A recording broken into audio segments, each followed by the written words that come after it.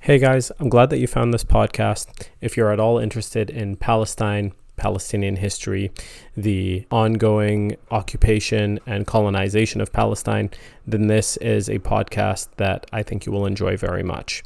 This first episode is kind of a way to set the background for what comes next. This is episode 1. Jerusalem has long been the focal point of the still unsolved problem of Palestine. There is no Palestine, no Palestinians, there never was, there never will be. فلسطيني أنا اسمي فلسطيني.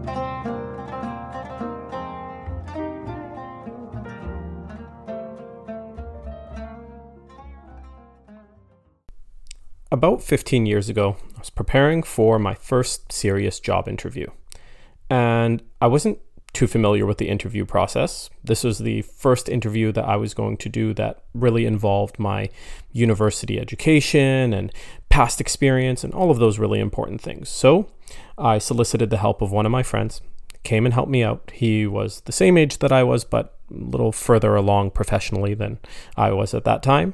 And we took the role playing involved here really seriously. So, sat down, shook hands. I was in a suit. He was in a suit.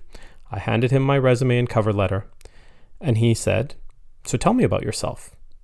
And I froze. And I don't think I'm the first person to freeze in that kind of situation. That's a really deep question. Tell me about yourself. That's a question that asks you to describe the entirety of who you are through the frame of your subjective experience. I mean, what you're effectively saying to someone is, tell me everything about you in a way that I can understand it. I mean, that's it's kind of an unfair question to ask. But if you reframe the question ever so slightly, you can make it easier to answer. Not easy, still a difficult question. You can make it easier. If instead of tell me about yourself, you ask, so what's your story? Well, stories at the very least have structure. They have a beginning, a background. They have a critical incident. They have a climax. If you know anything about storytelling, you at least have a shot at answering that question in a way that is comprehensible. One of the interesting things about stories, or one of the interesting things about our personal stories, is that the story may change depending on the context.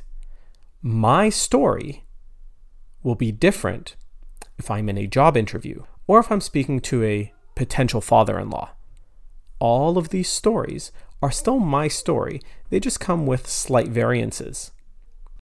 Now, these two questions, both tell me about yourself and what's your story, they are the same question because our identity is simply a story that we tell about ourselves.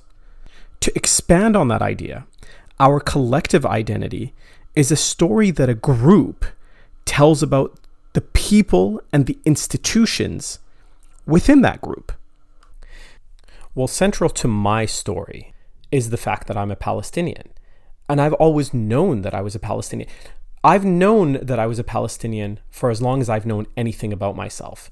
And in fact, I vividly remember learning that I was a Palestinian. I was about 5 or 6 years old, and my parents were sitting around the dinner table, and my father was very upset about something. And I didn't really grasp the context or the content. So I asked, being a kind of inquisitive kid, "What are you so upset about?" My mom had been kneading dough, so there was a big tray with flour residue in it, and my father pulls that tray over, and through a corner of it, he draws a line. So there's a big piece, and then there's a little piece on the other side of that line. And he says, "This referring to the entire tray, this was Palestine. And then he points at the little part of it. And he says, this is what's left of it, pointing at the big part, now on the other side of the line. And he says, now they're trying to offer us that little piece back, and they want us to be okay with it. What my father was talking about was the Oslo Accords. Now, when I consider how central Palestinian identity is to my life, that was a really important moment and a very formative experience. But it also created some challenges that I and many other Palestinians have had to deal with their entire lives. And it revolves around the question of what it means to be a Palestinian. So whether you are a Palestinian or not, and whether you know a lot about the situation of Palestinians or not, I ask you, when you think of Palestine or Palestinians, what comes to mind? I wouldn't be surprised if there's a few things that come to mind. I mean, you may think of the Golden Dome of the Dome of the Rock Mosque. You may think of stone-throwing boys facing off against armed soldiers. You may think of home demolitions, of rolling hills and this beautiful landscape. But one thing is almost certain. It is very difficult to imagine a Palestinian identity that is totally free from the Israeli occupation or from British colonization. So think about my own experience for a moment of how Palestine and Palestinian identity was introduced to me. The starting point of Palestinian identity was dispossession, was the loss of something. And that in and of itself is a tragedy. To be defined by your loss and your catastrophe is such an incomplete and shallow identity. And yet for many Palestinians, that is what their identity is being reduced to. And I simply don't accept that. So I don't want to start with loss. I want to know what Palestinians were before all of these events. And if I can answer that, I may have a better idea of where we are going or where we can go. And there's a lot to overcome in order to be able to tell that story and to be able to come to those conclusions. But before I do, I want to play you a clip to show you the importance of answering this question. Speaker Gingrich, you got into a little hot water when you said the Palestinians were an invented people.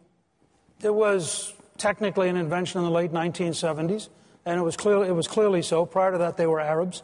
Many of them were either Syrian, Lebanese, or Egyptian, or Jordanian.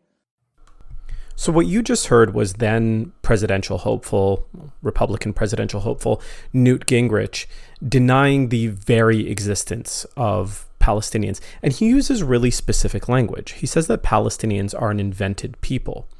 Now, one could simply say, Mr. Gingrich, all people are invented. Peoplehood is a social construct. It's not something that you find naturally occurring in the physical universe.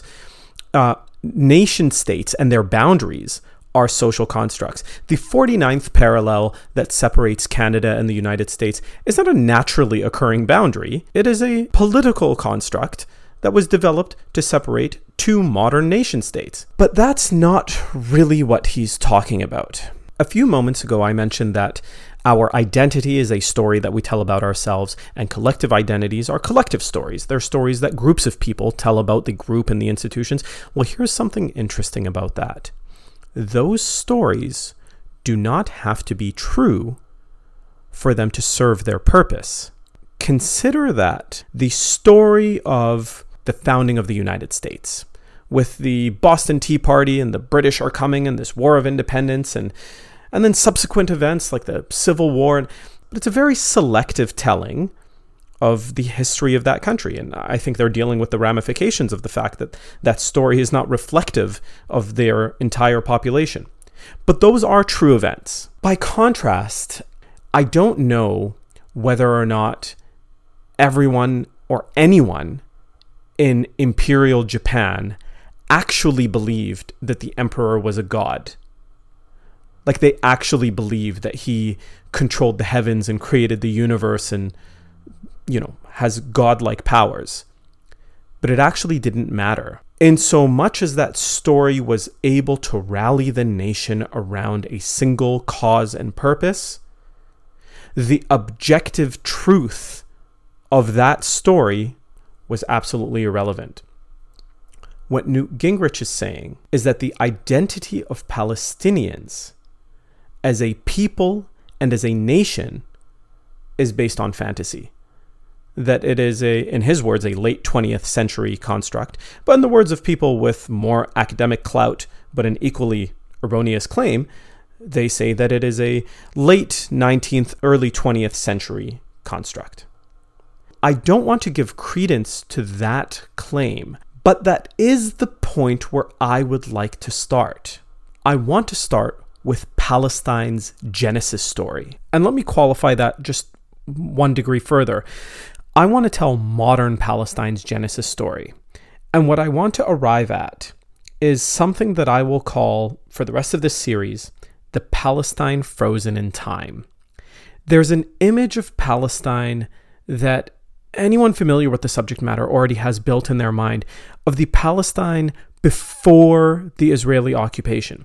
It's captured in still photographs, and in those photographs, you see, fez-wearing urbanites, and you see, the fellahin, the peasantry working in the fields. And it's this image of Palestine that we have that, frankly, no longer exists. But it's the image that comes to mind when we think of an authentic Palestinian society. And I want to know how we got there. There are some very specific qualities that Palestine has, or had, tragically. Qualities like a Bedouin, peasant, and urban set of classes. Qualities like a unique ethnic makeup and dialects. Qualities like the fact that it was a majority Muslim population with significant Christian and Jewish indigenous minorities. Qualities like the fact that they were an Arabic-speaking population. And what it actually means to be Arabs. I want to dive into all of those things, and that is my starting point. I want to know how Palestinian people came to exist.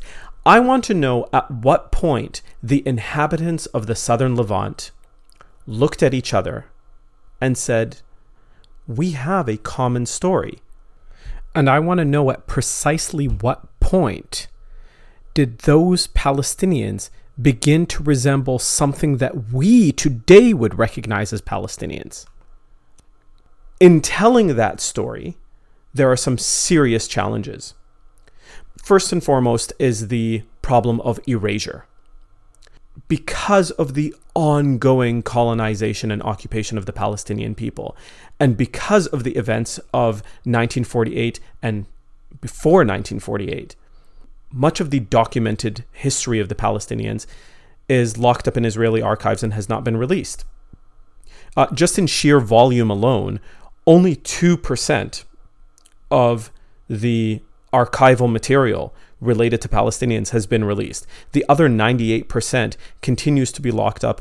So you're talking about a significant piece of Palestinian history that is inaccessible. The other challenge that you have is, well, where do you begin?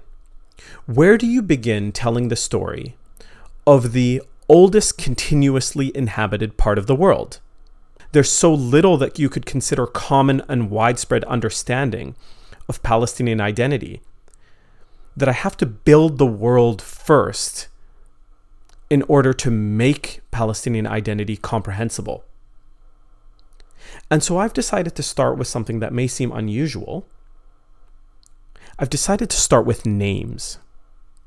See, names are important, and they're important for a few reasons. Names in and of themselves tell a story. Names tell us about power, about ownership. To really hammer this point home, I want to tell you a personal story. In the neighborhood that I grew up in, about 100 meters from my house, there was a little field, although you can't really call it was too small to be called a field, but it was this patch of grass with a kind of a dip in the middle, and I used to call it, and my friends used to call it, the pit. And we didn't invent that name. My sister's friends, who are a few years older than us, they called it the pit. and my younger brother's friends and their younger siblings also called it the Pit. But a little while ago, I was taking my daughter for a walk through that neighborhood, and there was a sign that was put up by the municipality who had gone on a naming spree a few years ago, and the sign read Davidson Park. And I was furious. Okay, I mean, maybe furious, too strong of an emotion, but I certainly wasn't happy about it. The fact that that sign now reads Davidson Park undermines the collective memory of the people living in that neighborhood. Not only that, but it ensures, it guarantees that year by year, little by little, as the old die and the young move, new people come and move into the neighborhood, that the memory of the Pit will die and it will forever be known as Davidson Park. That naming erased a whole period in the history of that neighborhood. The great fantasy author, Patrick Rothfuss, he has a wonderful book called Name of the Wind.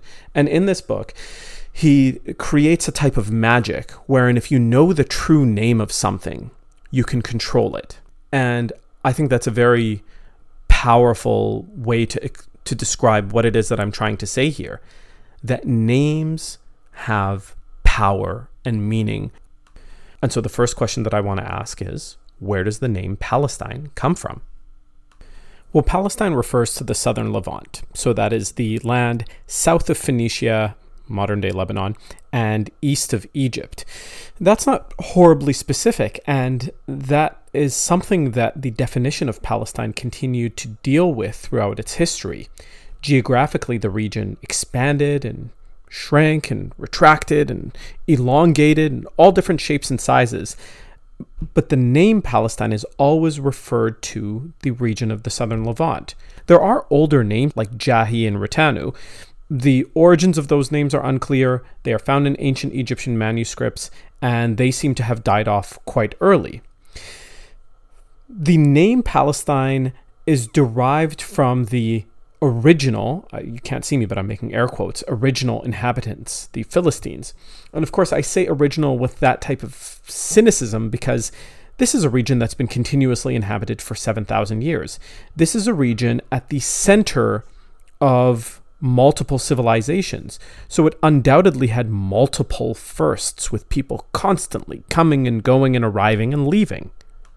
And so the name Palestine appears sometime around the 13th century BC in ancient Assyrian and Egyptian manuscripts. But around the 8th century BC, the name Palestine becomes the most dominant, most frequently used name for the southern Levant.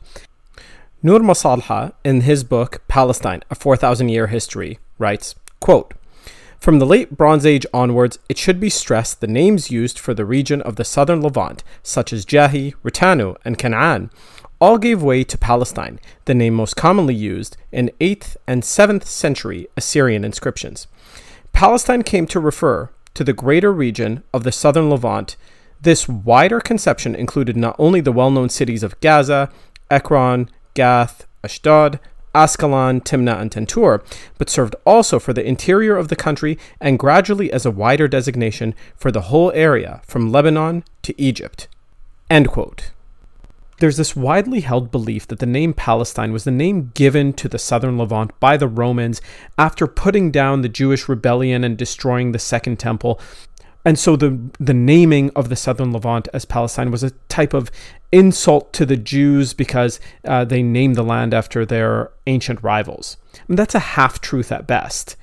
The fact of the matter is that the name Palestine never went out of style. The southern Levant never ceased to be called Palestine, irrespective of what was happening in that region politically.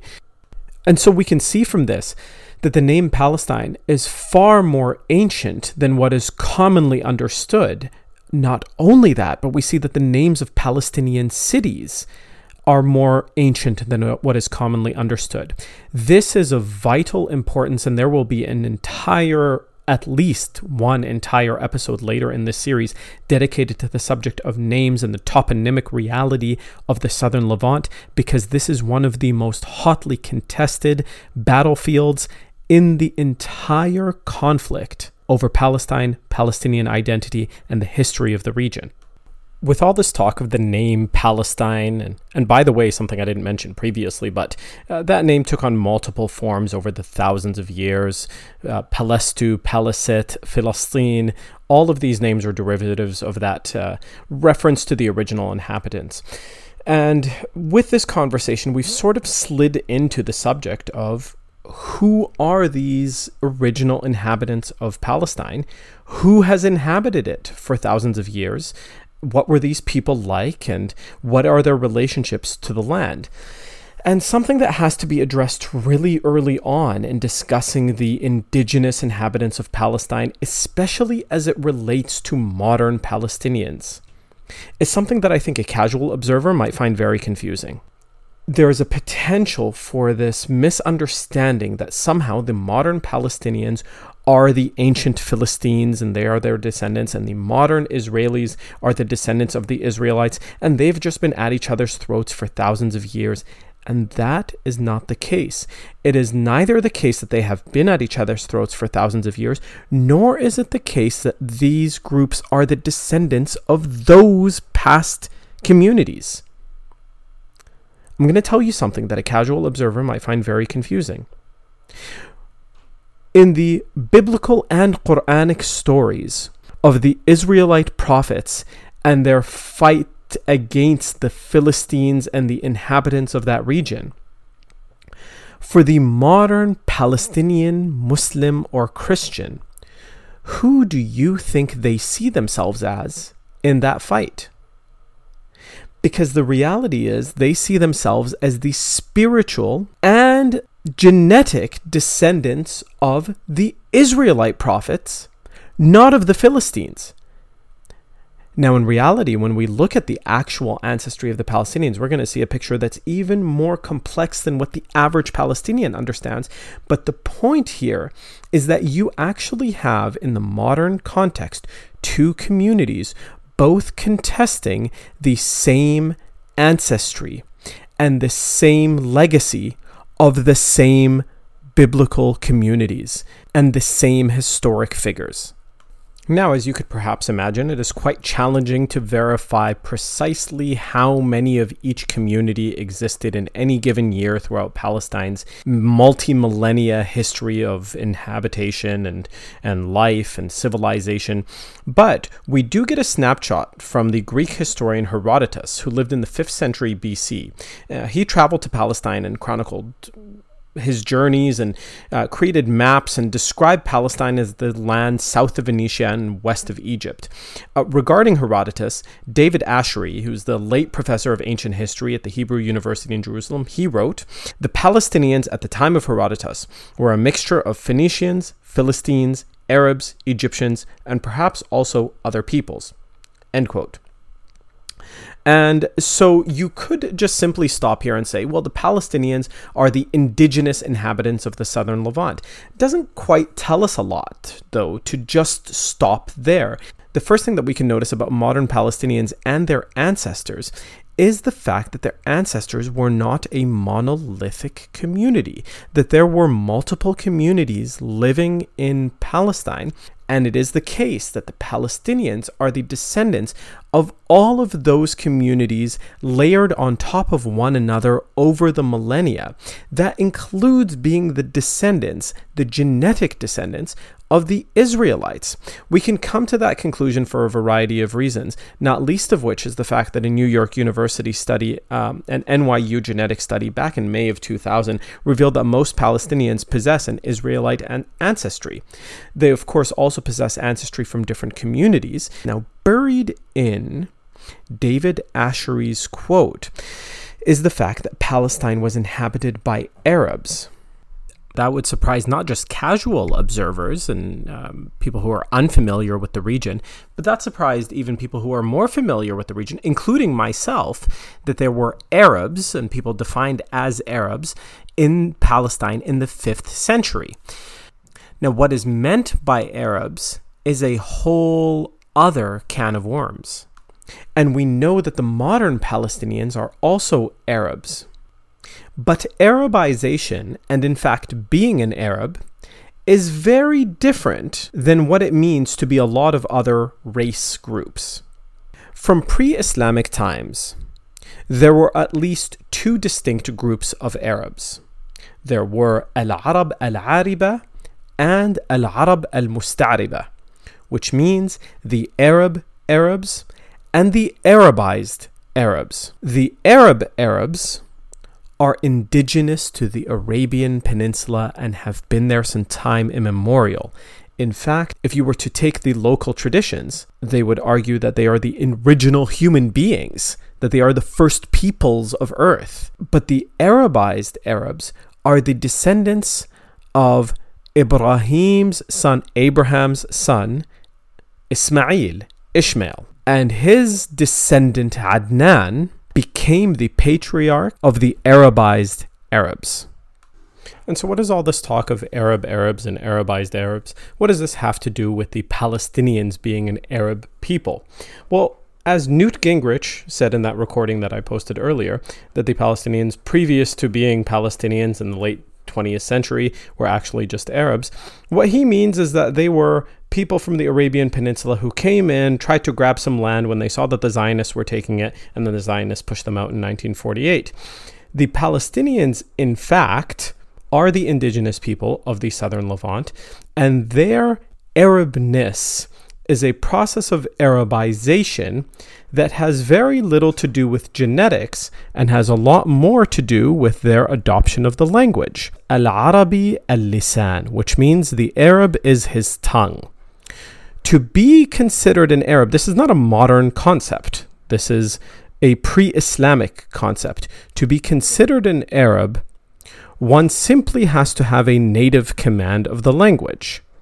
And so the inhabitants of the southern Levant became Arabized with their adoption of the Arabic language, not necessarily through actually interbreeding with Arab peoples. And by Arab peoples in this case, I mean Al-Arab Al-Ariba, the indigenous Arabs from the Arabian Peninsula. And to just add another level of confusion here for the casual observer who I may have lost in this little rant about Arabs and Arabized Arabs and Arab Arabs, that within Palestinian culture, and in fact actually not just Palestinian culture in this case, this is true of most Arabic-speaking countries, if you refer to other Arabs as Arab, as Arabs. So I want to repeat that again.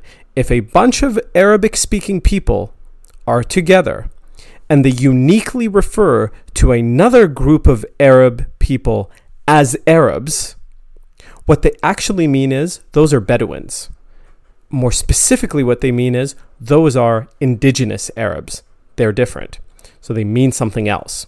And so when Herodotus was referring to the Arab inhabitants of Palestine in the 5th century, he was almost certainly referring to Arab Arabs, the indigenous inhabitants of the Arabian Peninsula.